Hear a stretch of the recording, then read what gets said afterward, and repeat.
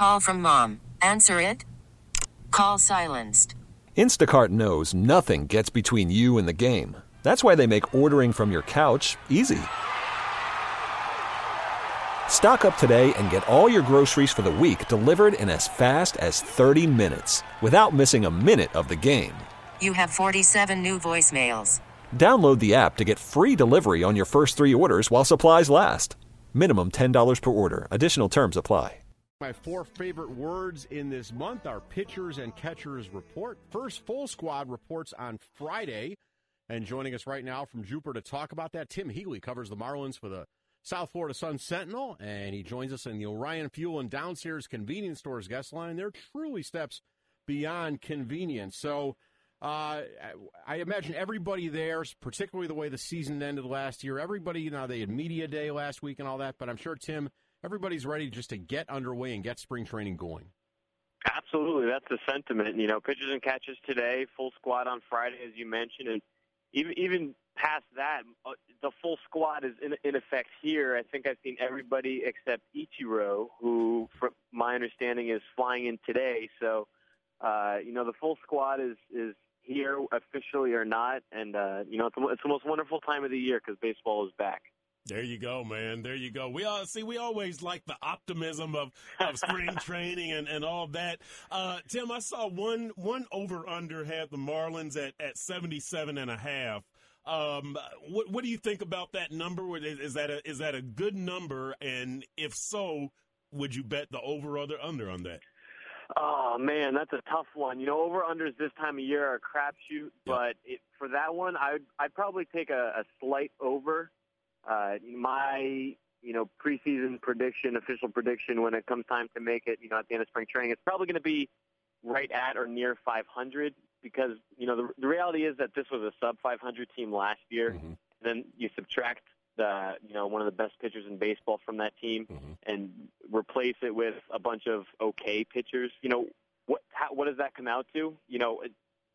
So the reality is they're probably more or less 500 as they've been the last few years, albeit sub 500 the last few years. Yeah, right. Well, major changes in this squad are what we know. Most of this team is coming back intact. Don Mattingly is coming back. What and we know Jose Fernandez is not going to be here. But aside from those, the major changes you would say are what? Well, one of the biggest changes would have to be Edinson Volquez. He was their biggest all-season contract, their biggest addition to the Major League roster, 2 years, $22 million. And Don Mattingly today actually mentioned him when somebody inquired about who might emerge as the number one pitcher in the rotation. He mentioned Volquez as a guy who has pitched in the World Series, who I think has been an all-star. He's not Jose Fernandez certainly, but in terms of major changes, he's got to be up there. And then, in the bullpen too, Brad Ziegler and Junichi Tazawa, the two relievers, both got 2-year deals, and they are among the several back-end arms the Marlins can turn to, late in the game with the lead. It's unusual, Tim, because one of the things Perk alluded to was the lineup. It's unusual to keep the lineup the same 1 year to the next. That almost never happens. Absolutely, and in fact, here's a good little tidbit for you. I researched this on Baseball Reference. If everybody comes out healthy, this will be the first time in Marlins history that they have the same 8 starting position players in back-to-back years. Wow. And the only change there will be Yelich and Ozuna, who are flip-flopping in center and left. But the 8 names in the lineup will be the same as long as everybody's healthy. What prompted that? Is it just Yelich they feel has much more range and a better arm? What prompted that switch? Yeah, well, it started last August when Ozuna hurt his wrist a little bit in New York, and then they slid Yelich over, and Don Mattingly kind of liked what he saw, and they said, you know what, let's stick with this a little longer. And Yelich has played center plenty as a professional in the majors and minors in the past. And then they went to their advanced stats guy, Jason Paré, and said, does this make sense? Do the numbers back this up? And it did, and so here we are, Christian Yelich, center fielder, for the indefinite term here. one of the big names from the Marlins, Barry Bonds, gone as the hitting coach. Pags is in there, right? As the hitting coach now. Mike Pagliarulo. What difference is that going to make for this squad, if any? I guess we'll see. I think coaches overall tend to get too much, not enough credit when things go well and too much blame when things go poorly. But with Pags, what they're hoping is, an increased volume of video work.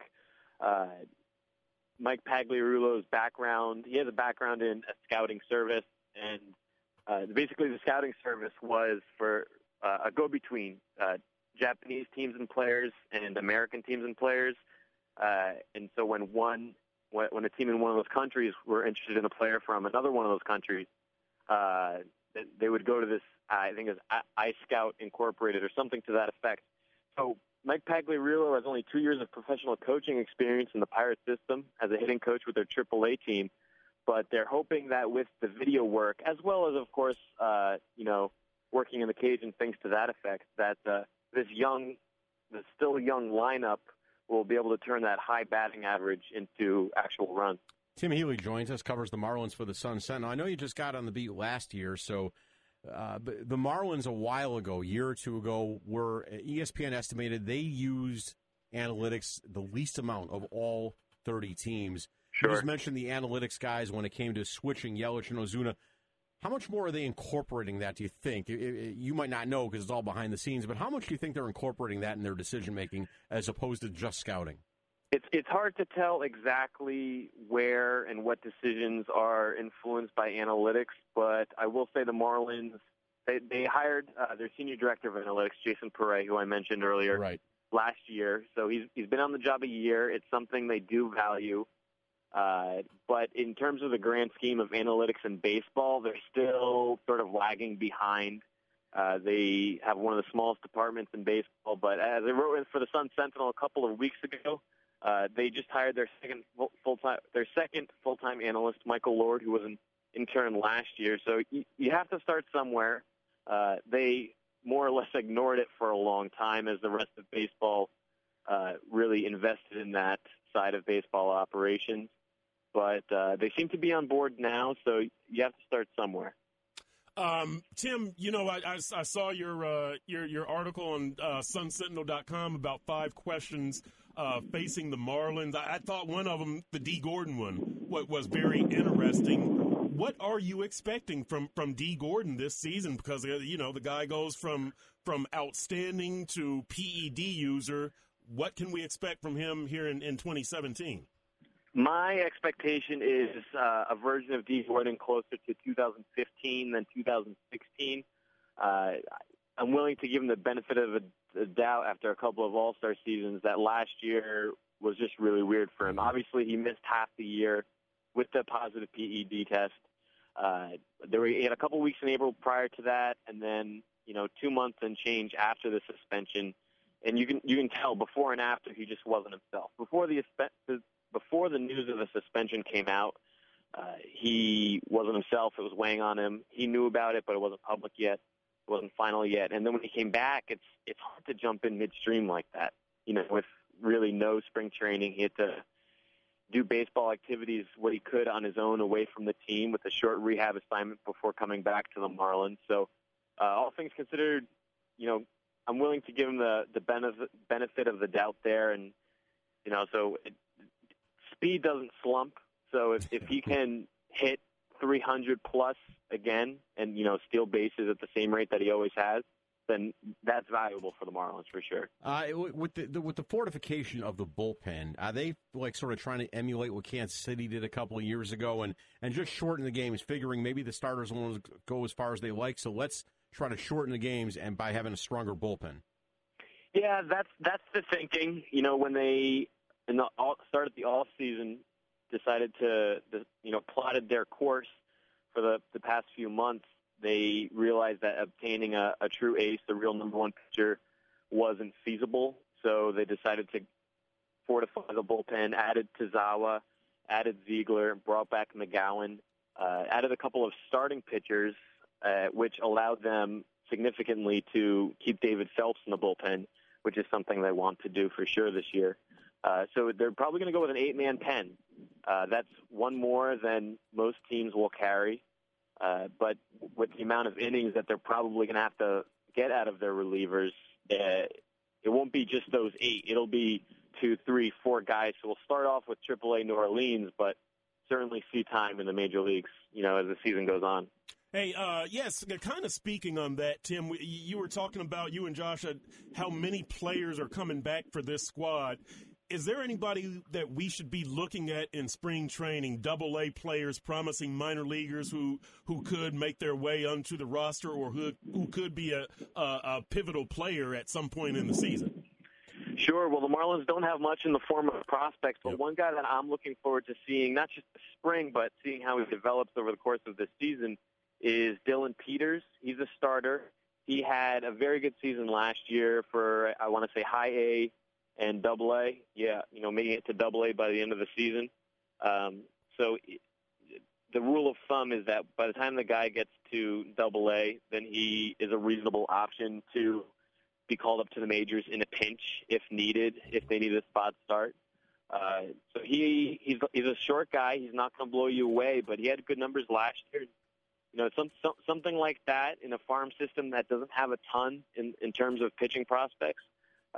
He's an interesting name to keep an eye on for sure. Hey, Tim, thank you for taking the time to come on with us today. We appreciate it. Excellent. Thanks for having me, guys. That was Tim Healey, covers the Marlins for the Sun Sentinel. Second year on the job. He does a great job covering the team. This episode is brought to you by Progressive Insurance. Whether you love true crime or comedy, celebrity interviews or news, you call the shots on what's in your podcast queue. And guess what? Now you can call them on your auto insurance, too, with the Name Your Price tool from Progressive. It works just the way it sounds. You tell Progressive how much you want to pay for car insurance, and they'll show you coverage options that fit your budget. Get your quote today at Progressive.com to join the over 28 million drivers who trust Progressive. Progressive Casualty Insurance Company and Affiliates. Price and coverage match limited by state law.